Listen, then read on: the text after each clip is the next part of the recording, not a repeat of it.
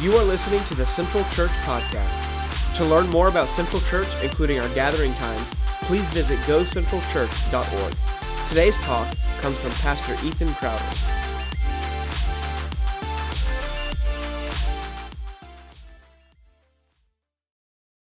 Well, the way the story ends matters, right? Many good movies or good stories have been ruined by a bad ending. Now, sometimes it's endings that we expect. So whenever I watch the Titanic, I know exactly how that movie is going to end, right? It ends with the ship sinking.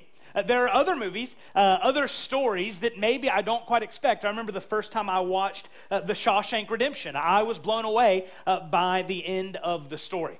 The end of the story matters, and it's true not just whenever it's with stories, but it's also with statements. Right, it's in conversation. The last thing that you say to someone, or the last thing that you tell them, that you say that because it matters. Right, you leave them with an impression. And so here in the book of Ephesians, we see that is just the case. Paul is writing this letter to the church at Ephesus, and he's been talking about relationships between wives and husbands, and children and parents, and slaves and masters. And so we might expect him to end talking about relationships or something like that. But instead, Paul ends in a way that sometimes, whenever I read this letter, when I read this book, it feels like it's coming out of nowhere. It almost feels like a surprise. And so as we look this morning at the end of Ephesians, chapter 6, verses 10 to 20, we see Paul end this letter in a way that we might not be ready for, but in a way that we desperately need. And so as we look at this passage this morning, we're going to see this truth. The Christian life is a war we fight, not a truce we make. The Christian life is a war we fight, not a truce we make. Sometimes as we live the Christian life or we walk the Christian walk, it feels like maybe we have just made a truce, we have just settled down and we're just going to coast until the end, right? We're just going to coast until we get to be with Jesus. But what we see in this passage is that we have not been called to coast. We have been called to fight in this war that, whether we realize it or not, is waging around us. So look here at Ephesians chapter 6, starting in verse 10. We'll read down to verse 20. Let me invite you to stand as we honor the reading of God's perfect and precious word here in Ephesians chapter 6. Starting in verse 10, the Spirit says to us this: "Finally, be strong in the Lord and in the strength of his might. Put on the whole armor of God that you may be able to stand against the schemes of the devil. For we do not wrestle against flesh and blood, but against the rulers, against the authorities, against the cosmic powers over this present darkness, against the spiritual forces of evil in the heavenly places. Therefore, take up the whole armor of God that you may be able to withstand in the evil day, and having done all, to stand firm. Stand therefore, having fastened on the belt of truth, and having put on the breastplate of righteousness, and as shoes for your feet, having put on the readiness given by the gospel of peace. In all circumstances, take up the shield of faith with which you can extinguish all the flaming darts of the evil one. And take the helmet of salvation and the sword of the Spirit, which is the word of God, praying at all times in the Spirit with all prayer and supplication. To that end, keep alert with all perseverance, making supplication for all the saints, and also for me, that words may be given to me in opening my mouth boldly to proclaim the mystery of the gospel, for which I am an ambassador in chains, that I may declare it boldly as I ought to speak." This is God's word. You can be seated. Would you pray with me? Father, thank you for your mercy today. Father, thank you for your grace. And Father, we pray that you'd speak to us now through your word. Father, we pray that you would equip us for the war that you've called us to. It's in Jesus' name that we pray.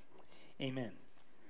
Well, as we look at this passage and we see that the Christian life is a war we fight, not a truce we make, we see this first, that our battle is unseen.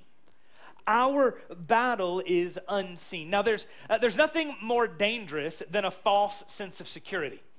There's nothing more dangerous than thinking that you are safe, thinking that everything is fine, thinking that everything is going to be okay, only to have the rug pulled out from under you. Only to realize that you were in danger the entire time. You just didn't realize it. And so Paul here, he closes his letter to the Ephesians with a warning for us. He tells us that the Christian life is a war. Now remember who Paul is writing to. He's writing to this church at Ephesus. He's writing to the Ephesians. Now, from all that we can tell from his letter to them and also from his words to them that we see in Acts chapter 20, the church at Ephesus was by all accounts a healthy church. It was a church that he didn't write to like the Galatians. If you remember to the Galatians, Paul says, I'm astonished that you have so quickly deserted the gospel. He's not writing to the Ephesians and telling them that they have gone wrong in their theology. It's not like when he writes to the Corinthians. If you remember his words to the Corinthians, he tells the Corinthians that he can't believe the sin that they are tolerating in their church. He's not writing to the Ephesians telling them that their practice has gone wrong. No, he's writing to the Ephesians to encourage them and instruct them. And he's writing here at the end to tell them that, look, the church may be healthy, but that doesn't mean you should be comfortable. Right? The church may be healthy, but doesn't mean that you should feel comfortable or that you should feel at home in this world. No, just the opposite is true, that the church is healthy, but the church is at war. Right? That we as believers, that we might be healthy in our walk with Jesus, but don't let that fool you, that means that everything is simple. Now, there's a war waging around us, and Paul, through the inspiration of the Holy Spirit, wants us to be aware of that today. So here in verse 10, he says, finally, be strong in the Lord and the strength of his might. He ends with this encouragement to trust the Lord. Now, notice what he says. He says, be strong, but he doesn't say be strong in your own strength. He doesn't say strengthen yourselves. What does he say? He says, be strong in the Lord and the strength of his might. What Paul is saying in a nice roundabout way is to be strong in the Lord and his strength because you are weak. Right? He's saying be strong in the Lord because you can't fight the battle that is waging, the battle that he's about to give us a picture to. And so he says, look, before we even see the battle, before we even understand the battle, what we need to understand is that if we are going to be strong, if we are going to survive, then we've got to be strong, not in our own strength. We've got to be strong in what? In the strength of the Lord. The strength that only the Lord can give. So what does this strength look like? Well, it's strength given by the Lord. Look at verse 11. He says, put on the whole armor of God, that you may be able to stand against the schemes of the devil. He says, put on the whole armor of God. This is military language immediately, right? We hear this talk of the armor of God, and it's military language. We understand that. But in Paul's day, this idea of the whole armor of God, this was really just one word. It was a word used exclusively in military function and in military discourse. And the whole armor of God, the picture that his audience would have had whenever he heard this was a completely equipped and well-armed soldier ready for battle. So what Paul says when he says put on the whole armor of God is he's telling us that we need to be equipped, we need to be ready, we need to be armed because there is a battle that is raging and we need to be ready for the fight that we are going to have. See, what he's saying here is don't think that this is an idea of us running to the battle, but the battle has come to us. Right? The battle is already waging all around us. He says, be strong in the Lord and put on the whole armor of God, because understand this. That Satan, our enemy, he is craftier than us.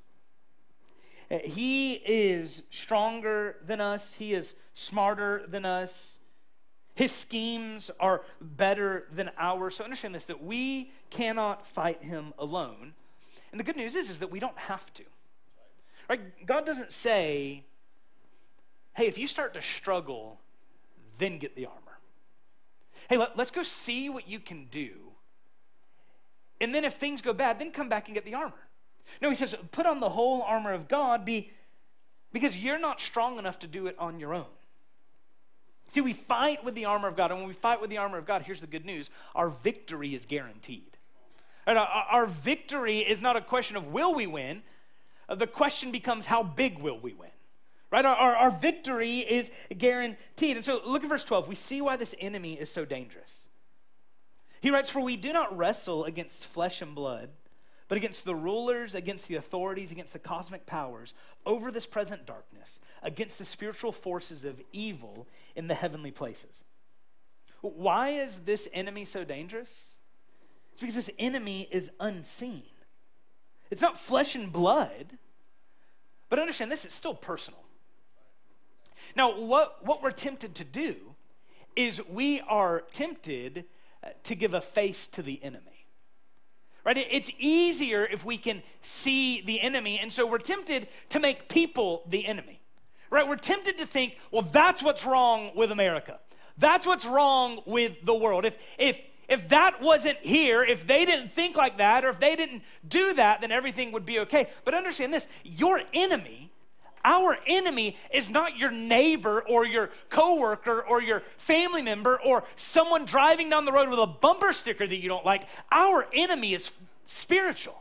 Right? Our enemy is unseen. Our enemy is one that we don't always see, but understand this, he is no less active. But also understand this, that just because we don't see our enemy and just because he's not flesh and blood doesn't mean that this battle isn't personal. Doesn't mean that the battle is out there away from us and we just get to sit back. Now look at the way that Paul talks about the fight against this enemy. He says, we do not wrestle against flesh and blood. This is the only time this word wrestle is used in the New Testament. And it really carries with it this idea of close-up, hand-to-hand combat. Right? You can't wrestle with someone across the room. Right? That's not how it works. No, wrestling is up close. It is personal. It is hand-to-hand combat. And what Paul is, this picture he's painting here, is that we are engaged in a battle with an unseen enemy that is in our face, and oftentimes we don't even know it. Oftentimes we don't even realize it. Now in verse 12, he gives us this list, right? He's actually going to do list twice in this passage, but verse 12, we have the first one. He says, we don't wrestle against flesh and blood. And then he gives us a list of what this enemy looks like. He says, but against the rulers, against the authorities, against the cosmic powers over this present darkness, against the spiritual forces of evil in the heavenly places. Now, we're tempted to read this passage and think, well, I've got to be able to identify my enemy each day. Right, so each day I'm going to wake up and I've got to know, am I wrestling against a ruler? Am I fighting an authority or cosmic powers or spiritual forces, right? I don't have time for that, right? I'm wrestling against my kids, right, in the morning whenever I wake up. Paul's point here is not for us to try to figure out, all right, who are these authorities and who are these rulers and these cosmic powers and that. His point is to tell us that the battle is real and the enemy is real. See, each one of these categories shares something in common. They are spiritual and they are powerful. So what Paul is saying is he's saying, look, just because the battle is unseen doesn't mean that the enemy isn't there. Doesn't mean that the enemy isn't weak. I think that one of Satan's most successful tactics has been to make us believe that what you cannot see is not real, or that what you cannot see is not important. What better way is there to lull us into a false sense of security than to get us to believe, to teach us, to make us think that if I cannot see it, then it cannot hurt me. If I cannot see it, then it is not real. That's a lie from hell. Right? Just because we cannot see the enemy doesn't mean that the enemy can't do great damage. You know, there's a reason that we're taught from an early age to wash our hands before we eat. There's a reason that whenever someone sneezes in their hands, my first thought is not, I should go shake that brother's hand. Right? That is not my first thing. Because we understand that though we can't see the germs are still there, right? Just because we can't We can't see them and we can't feel them doesn't mean that they can't hurt us. And yet, what the enemy has done, because he's crafty and he schemes, he's made us think that what we cannot see isn't important. There's two dangers whenever it comes to spiritual warfare. So there's, on one side, there's the danger that just ignores it. Or there's the danger that says it isn't real. And so we don't have a category for spiritual warfare. But then there's the other danger that wants to make everything spiritual warfare. And so we wake up on Sunday morning and we realize that the car is out of gas and we think, man, that Satan really got me, didn't he? No, you just didn't plan well, right? Like you didn't get gas, right? That's not spiritual warfare. That's just called pay attention, right? But also, we shouldn't think that the reason that the hardest morning that I have of getting my kids up and getting them ready is Sunday morning. We shouldn't be so naive to believe that that might not be spiritual warfare. See, I think for us, the danger, it isn't so much thinking that spiritual warfare isn't real. I think for us, the danger is forgetting that it's there. Right? That we live our lives in such a way that we just act like it's not that big of a deal. That we live our lives in such a way that we think, yeah, it's out there somewhere, but it's not happening to me. When the truth is that if we had eyes to see, what we would realize is that there is a battle raging even now. There's a battle raging even now. But the good news is that even now, the Lord Jesus Christ is fighting for us. Right? Even now, the Spirit of Christ is withholding attacks from the enemy. He is protecting you and I from these attacks. So we see that our battle is unseen, but next we see this, our protection is unbeatable. Our protection is unbeatable. Every soldier knows the value of the right protection. No soldier wants to go into battle wondering, is this breastplate gonna work? Is this helmet really going to keep me safe? Right? Did they get this armor from Five Below, or is this the good stuff, right? Is this the strong stuff? Right? No soldier wants to walk into battle wondering, hoping, man, I hope this is gonna work, but I don't know. Right? Our protection is important, and what Paul shows us here is that our protection as believers is unbeatable. In verse 13, Paul reiterates the importance of the whole armor of God. He says, therefore, take up the whole armor of God, that you may be able to withstand in the evil day, and having done all, to stand firm. He says, you've got to put on, because our battle is spiritual, you've got to put on the whole armor of God, because that's the only kind of armor that can defend against spiritual attacks. Now notice, Paul goes through pains, right, to say we need the whole armor. The entire armor, all of the armor, not most of it. He doesn't say, look, whenever you're going through this kind of battle, then put the helmet on. And when you're going through this kind of battle, put on the breastplate. When you're going through this kind of battle, put on the belt. Or he doesn't say, well, if you've got this, then you've got enough. Or if you've got that, then you've got enough. And no, he says, I need the entire armor of God, not most of it. Here's the good news, is that if you are in Christ, then God has given you all of it. If you are in Christ, if you've trusted Christ to save you, if you've put your hope in his death, his burial, and his resurrection from the grave, then you have everything that you need to stand firm in the face of the attacks of the enemy. You have everything you need to survive and to stand firm as we're called to do. Now, he says here in verse 13, he says, therefore, take up the whole armor of God, that you may be able to withstand in the evil day, and having done all, to stand firm.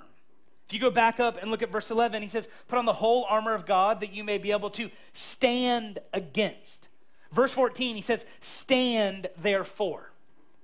Understand that that the primary command, the primary call of this passage is to stand. It's to stand firm. It's to stand ready. So the reason that we need armor is to stand.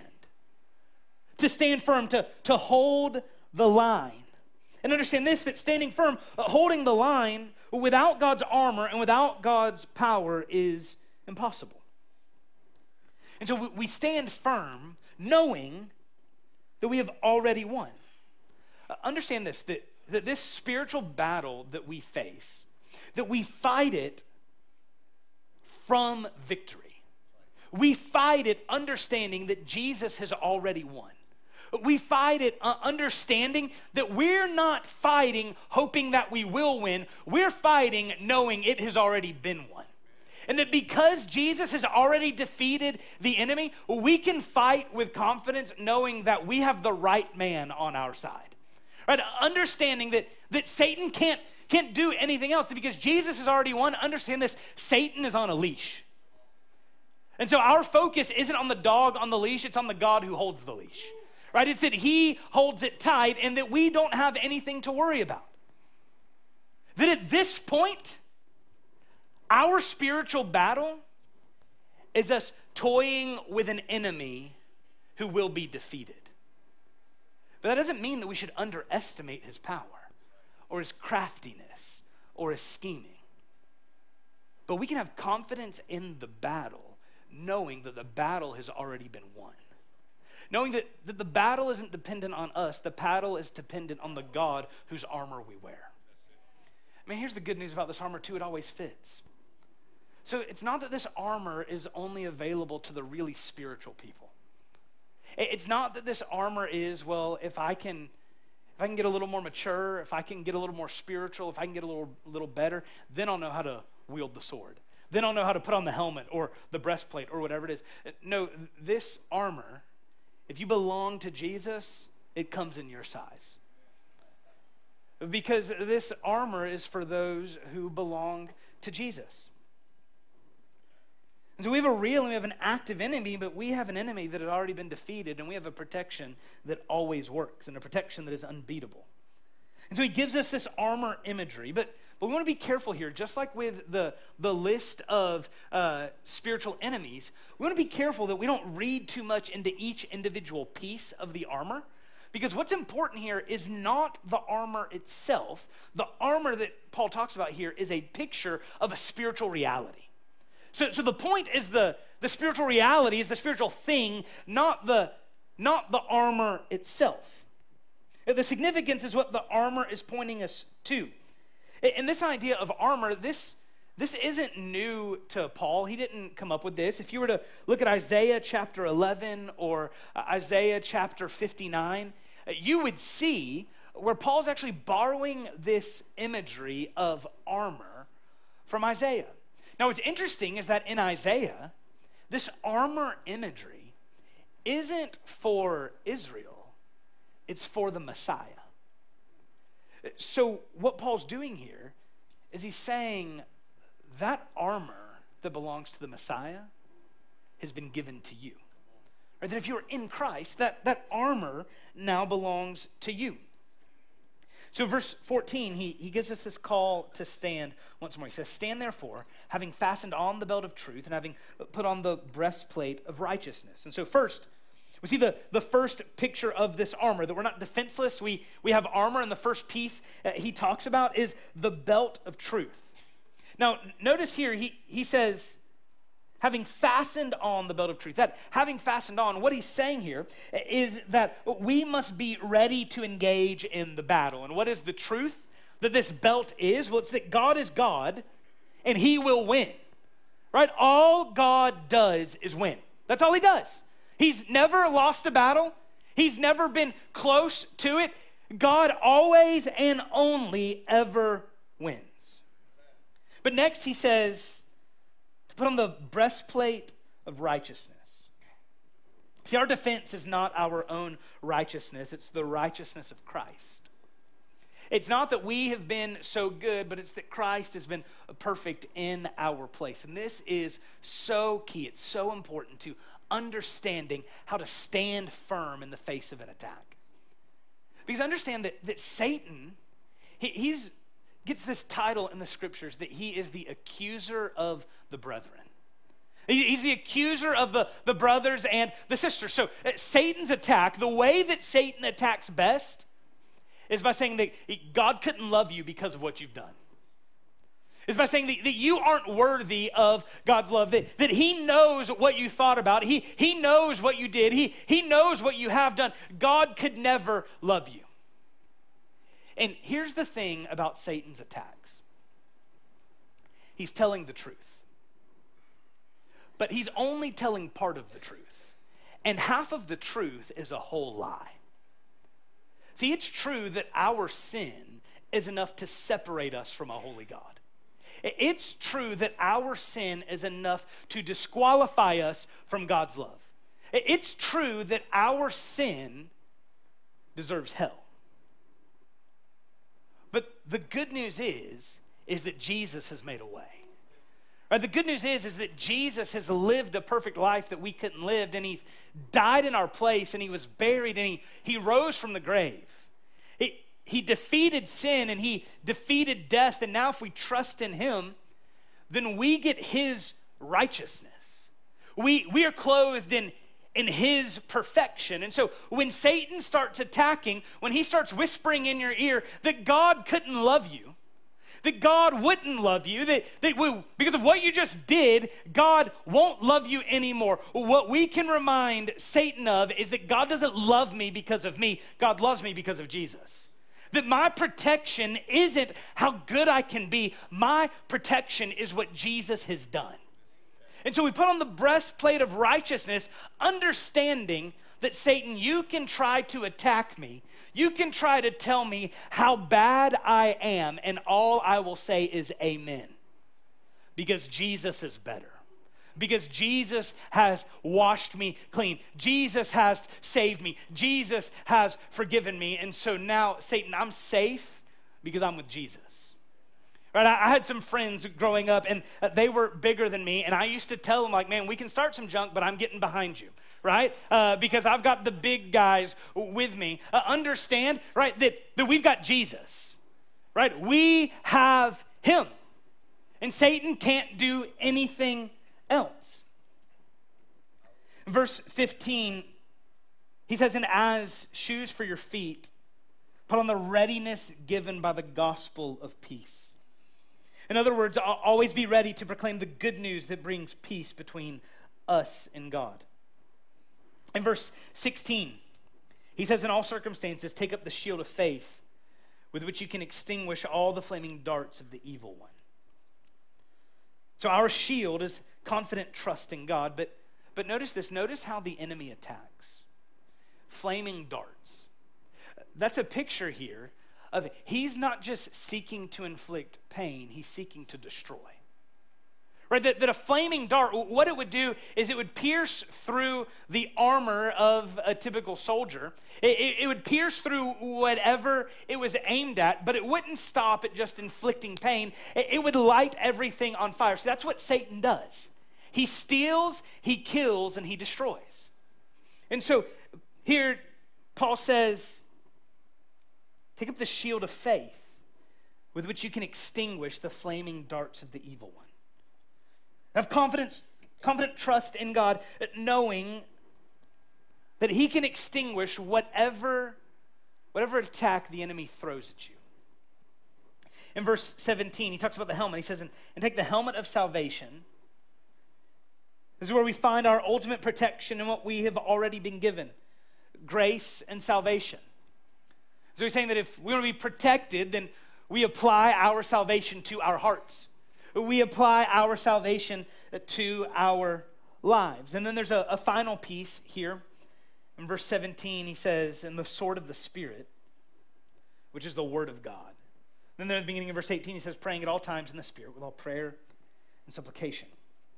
This final piece, it's the only offensive piece mentioned thus far. It's the sword of the Spirit, which is the word of God. It's Scripture. It's the Bible. We fight not with our words, but with God's word.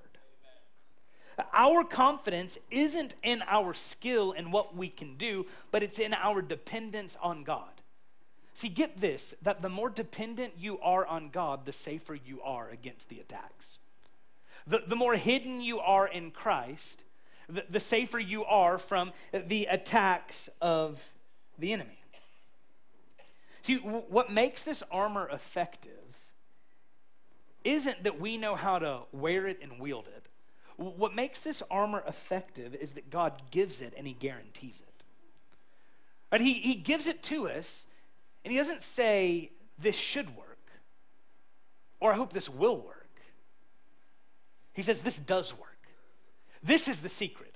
This is the way that you stand firm against the attacks of the enemy. And so we see that our battle is unseen and our protection is unbeatable. Finally, we see this, that our weapons are unmatched. Our weapons are unmatched. It's hard to fight without weapons. My boys like to wrestle and they like to fight, and from time to time, they'll come running into the room wherever I am with their Nerf guns, and they'll shoot me, and when I call timeout because I'm unarmed, it doesn't matter, right? My defeat is guaranteed. Because we understand that success in the battle depends on armor and weapons. It depends on defense and offense. Now, he's already said that part of the armor is the word of God, but it's not our only weapon. In fact, Paul ends this passage with a call to arms. Look at the end of verse 18. He says, to that end, keep alert with all perseverance, making supplication for all the saints. So he calls us to take up both the sword and prayer.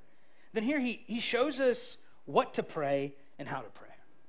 Understand that the weapon is the word and prayer. But prayer isn't what we do before we fight. Prayer is how we fight. Sometimes we think of prayer as what we do before the good stuff actually starts. Right? That I'm going to pray and then I'm going to fight. I'm going to pray and then I'm going to work. But we need to understand this, that prayer is the fight. One of the things we say around here regularly is that we don't pray before the work, the prayer is the work. Right? That unless we pray, the work doesn't happen. That prayer is where we find our power, because we have to fight in a posture of depending on God. And he says here in verse 18, he says, to that end, keep alert with all perseverance. In other words, be on the lookout at all times, because the devil is always ready to attack. This is why he says earlier in verse 18, praying at all times in the Spirit. We pray at all times because Satan is always working. Satan is always attacking. And so he says, keep alert with perseverance. Perseverance is this idea of persistence. It's this idea that you never stop looking for where the problem may come. The closest thing that I have experienced to this is a Little League baseball game. If you have ever been to a Little League baseball game, then you understand this, that these kids can't hit the ball but about 10 feet in front of them, but they can hit it 450 feet over the fence behind them. Right, they can foul off, and so you understand that there are places that you don't park, because if you park there, your windshield's going to get shattered, or you don't sit there, because if you sit there, you're going to get hit by a ball. And so you spend much time at one of these games, and you almost get numb to hearing the same thing over and over again. Heads up, heads up, heads up, foul ball, heads up. And so you're constantly wondering, all right, where are my kids? Where's the ball coming from? What's happening? Growing up, they used to say, keep your head on a swivel. You've always got to be ready to see, where is the ball going to come from? We might think of it like this, so we've got to keep our head on a swivel, because we've always got to look for where is the attack going to come from next. Because understand this, the question is not, will you be attacked? The question is how. The question is, when will you be attacked? Like a foul ball, you don't know when, but Satan is always ready. And so we might expect to find here then Paul to say, hey, keep praying for yourself that you'd have strength. Keep praying for yourself that you would be faithful. Keep praying for yourself that you can do it. But that's not what he says, is it? He says to pray, but look at who he says to pray for. He says, to that end, keep alert with all perseverance, making supplication, that's an urgent request. Making supplication for all the saints. We urgently pray for one another. We pray for others generally, but then we also pray for others specifically, because understand this, we urgently need each other's prayers. This is why we put such a premium on small groups here at Central. We make a big deal about everyone being engaged in a small group so that people know how to pray for you and so that you know how to pray for other people. See, outside of being engaged in a group of believers following Jesus together, it's going to be really hard for people to pray for you. It's going to be really hard for the church to come together and to know how to pray and know what to pray and know when to pray. One of the things I love is on Monday and Tuesday every week, my inbox starts getting filled up with emails from our small groups. And they've added my email address to their email list, and they send out prayer requests that were mentioned on Sunday morning. Or I'll get emails through the week from small group leaders emailing their small groups saying, hey, pray for so-and-so. They're not doing well. Or pray for so-and-so, they're dealing with this. Or pray for him, this is happening. Or pray for them, pray for this couple because this is happening in their life. See, if you want people praying for you, then they have to know you. But notice that Paul doesn't say, hey, go and find people to pray for you. He says, go and find people to pray for. Right? That the way that we fight, our weapon, is offensive. Right? We pray for brothers and sisters to stand strong in the face of attack. Verses 19 and 20, we see another kind of weapon. He says, and pray also for me that words may be given to me in opening my mouth boldly to proclaim the mystery of the gospel, for which I am an ambassador in chains. Paul was in prison at this point for preaching the gospel, that I may declare it boldly as I ought to speak. He asked the Ephesians to pray for him, to give him boldness to proclaim the gospel. See, this is the reason Satan attacks. Satan persecutes to quiet the gospel, to mute the gospel. See, persecution ultimately is not most damaging physical. Persecution is first and foremost spiritual. The persecution is all about keeping the gospel quiet. But what Satan fails to understand is that what Tertullian said is true, that the blood of the martyrs is the seed of the church. And so the harder Satan presses, the stronger the church grows. The better the church gets. See, preaching the gospel is a weapon that attacks in two ways. First, it attacks because it reminds us of the gospel. That whenever we share the gospel with people, first and foremost, we're sharing the gospel with ourselves. But first and foremost, we are being reminded of the gospel. But there's a second way that preaching the gospel attacks. And that's as we share, we do so with confidence that people will believe and the kingdom will expand. And as the kingdom will expand, Satan will see that his time is short. See, when the gospel is preached, hell is persecuted. When the gospel is preached, Satan is reminded that he is not in control, but God is in control. See, this is how we fight this war. The Christian life, it's a war we fight. It's not a truce we make. And here's what we need to understand. The key to success, the key to victory, is not in focusing on how crafty our enemy is. The key to victory is understanding how great our God is. The key to victory is not focusing on the enemy. The key to victory is focusing on how great God is and understanding that because he's great and because he's strong and because he's powerful, we don't have anything to worry about. That is, if you are in Christ, if you've trusted him to save you. Because see, in the gospel, what God has shown is that he won't stop at anything. He won't stop for anything short of our life and protection. And how do we know this? Because he sacrificed his son, Jesus Christ, on the cross in our place. That Jesus was innocent and we were guilty, and yet what God said on the cross is that though you are guilty, my perfect son will take your punishment. And that because he takes the punishment that you deserve, and because he defeats sin and he defeats death, we can have salvation. We can have life eternal. We can be freed and forgiven, and we can have nothing to worry about. And so if you've never trusted Christ to save you, well, then the war starts there. Right? The war starts. Now understand that there is a war waging for your soul. And understand that even now, Jesus Christ is inviting you to trust in him, to experience life and forgiveness and freedom that only he can give. See, apart from Jesus, we all deserve death and hell. But because of Jesus, we get life and forgiveness. So I'm going to pray, and we're going to sing. As we sing, our Next Steps team will be down front to talk with you and pray with you. Maybe say, hey, I need to trust in Christ. Maybe today is the day that you need to trust in Christ. Or maybe you just need someone to pray with you, to encourage you, to help you stand firm in the day of attack. Our Next Steps team will be down front to do just that. But let me pray for you now. Father, thank you for your grace and your mercy.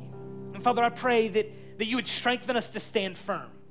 Father, that you would help us to see the armor that you have provided for us, the armor that you have given to us. And Father, I pray that we would put on that whole armor. And Father, I pray for those who have yet to trust you, have yet to put their faith in you. Father, I pray that today would be the day.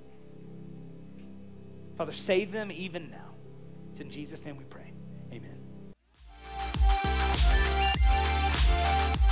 Thank you again for listening to the Central Church Podcast. For more information on how to take your next step, visit us online at gocentralchurch.org.